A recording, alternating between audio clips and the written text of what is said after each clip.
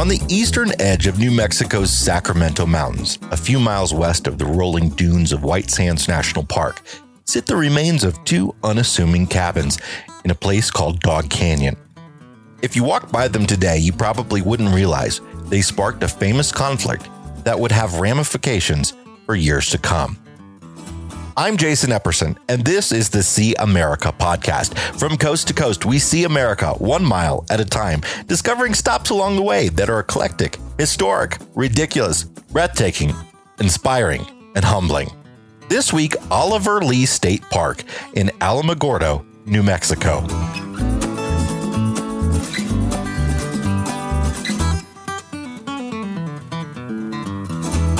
This great destination is brought to you by Road Trippers, America's #1 road trip planning app.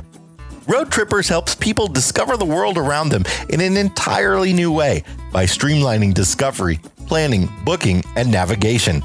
Plan your unique journey at roadtrippers.com, then use the app as your ultimate travel guide and navigator. Adventure doesn't come from the fastest route. Start exploring at roadtrippers.com.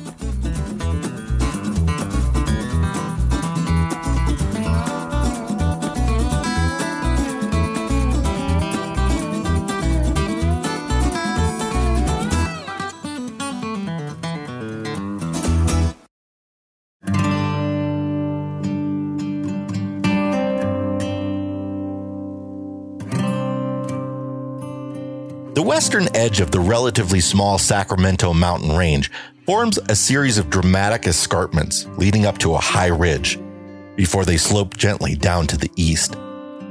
It's made up almost entirely of limestone, and gypsum deposits washed away from the range are a main source of the sands that make up the dunes in White Sands National Park. Long a part of the nomadic Apache territory, Dog Canyon winds into the mountains at Alamogordo. One of its first European settlers was a man named Francois Jean Rochat, Frenchy for short. The reclusive pioneer arrived in New Mexico in the 1880s. Quiet, stubborn, and unassuming, Frenchy mostly kept to himself.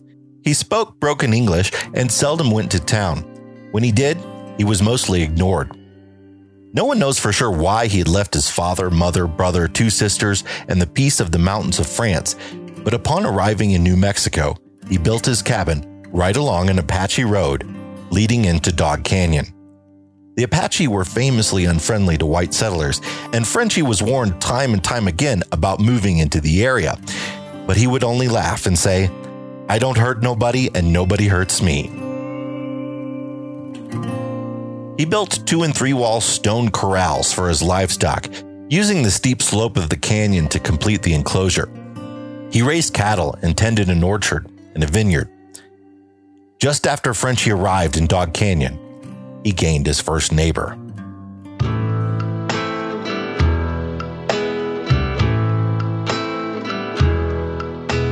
Oliver Milton Lee was born near Abilene, Texas in 1865 and came to New Mexico at the age of 18 with his half-brother Perry Altman.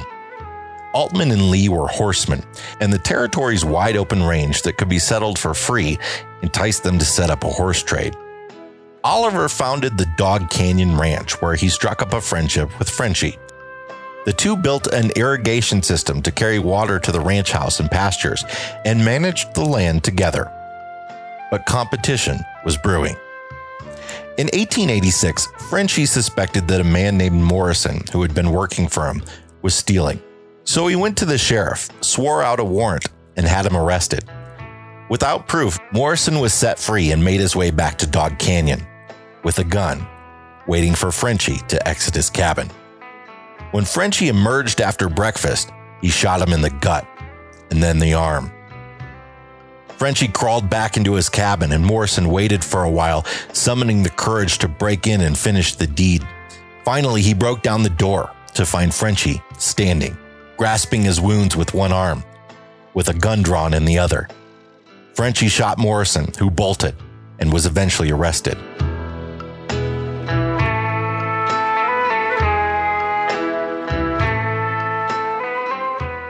With 500 head of cattle, Frenchy was doing well for himself. and often chased off thieves and others who attempted to encroach on his land. But Frenchie hadn't legally staked out a claim on the property and really had no right to it. The free land of the West was often highly contested, especially as large swaths of it were needed for grazing. Water was scarce, and Dog Canyon had it. Frenchie spent the Christmas of 1884 alone. The next day, 3 cowboys rode up to his hut and called him out. He knew what was happening, but calmly opened the door, rifle in hand. One of the men pulled out his revolver and fired 3 quick shots. They rode away, and Frenchie crawled back to his bed and laid down to die. A coroner's jury ruled the death a suicide, but it was clearly murder. Some believed that Oliver Lee wanted to have sole ownership of the land and either killed him or had his ranch hands do it. But no one was ever charged with the crime. With the story of how Oliver Lee's alleged involvement in another murder created a new county in New Mexico, here's Abigail Trabue.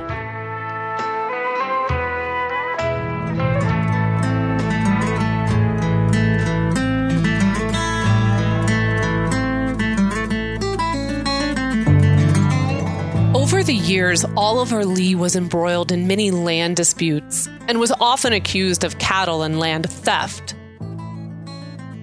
2 years after Frenchie's death, a local judge, rancher, and rival of Lee named A.J. Fountain disappeared, along with his young son, Henry.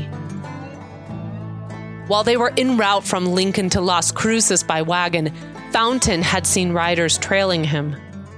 When he tried to approach them, they rode away. They came across a mailman and told him what had happened.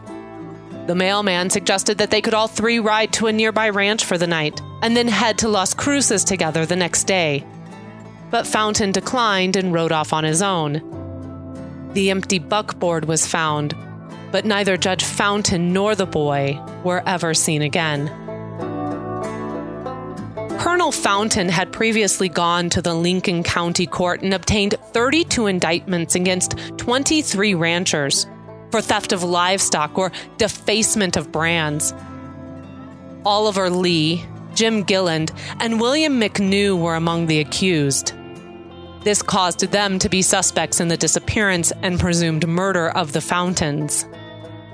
Sheriff Pat Garrett, the famous lawman who killed Billy the Kid, charged Lee with the crime. Lee and Gilland ran, and they were pursued by Sheriff Garrett and his posse. They all met up near Alamogordo at Wildy Well, where a gun battle broke out.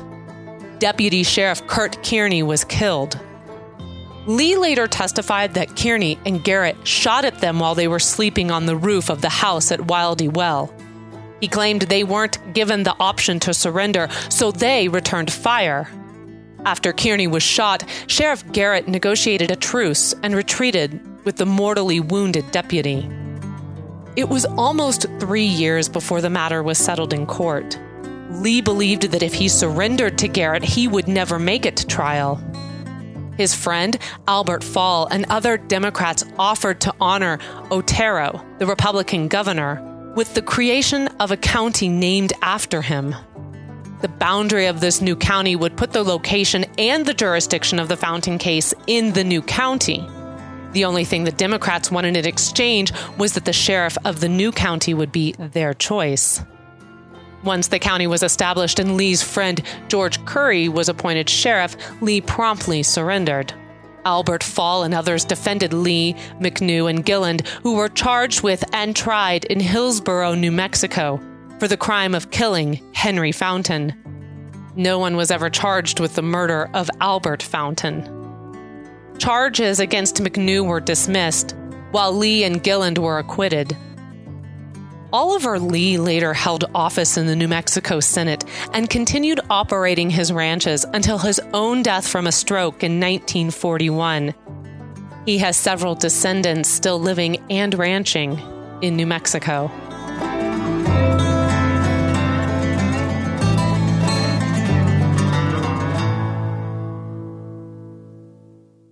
Today, New Mexico's Oliver Lee State Park sits at the entrance to Dog Canyon. You can camp and hike up the historic trail that climbs the canyon wall, a spot that Apaches relish to use for ambushes. You can see the remnants of Frenchie's stone cabin and stockyards and the surprisingly well-maintained Oliver Lee home. Outside the home, you can also see the remnants of old film set pieces that were built back when the ranch was used to shoot westerns. You have to sign up for a tour at the visitor center in order to visit Oliver Lee's home, and you'll take a short drive down a gravel road to the home, where a very thorough tour guide will tell you the history of Oliver Lee, the ranch wars, and the larger Alamogordo area, which is a nice visit too.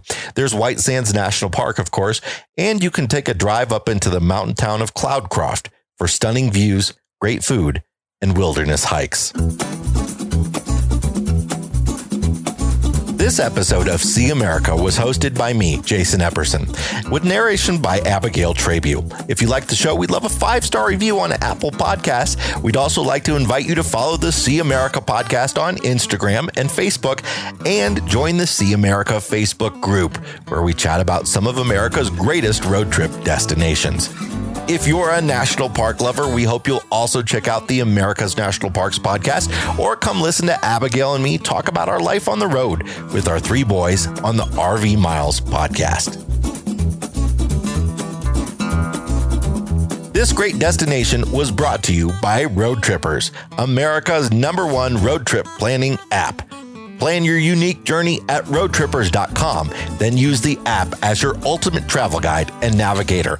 Adventure doesn't come from the fastest route. Start exploring at roadtrippers.com.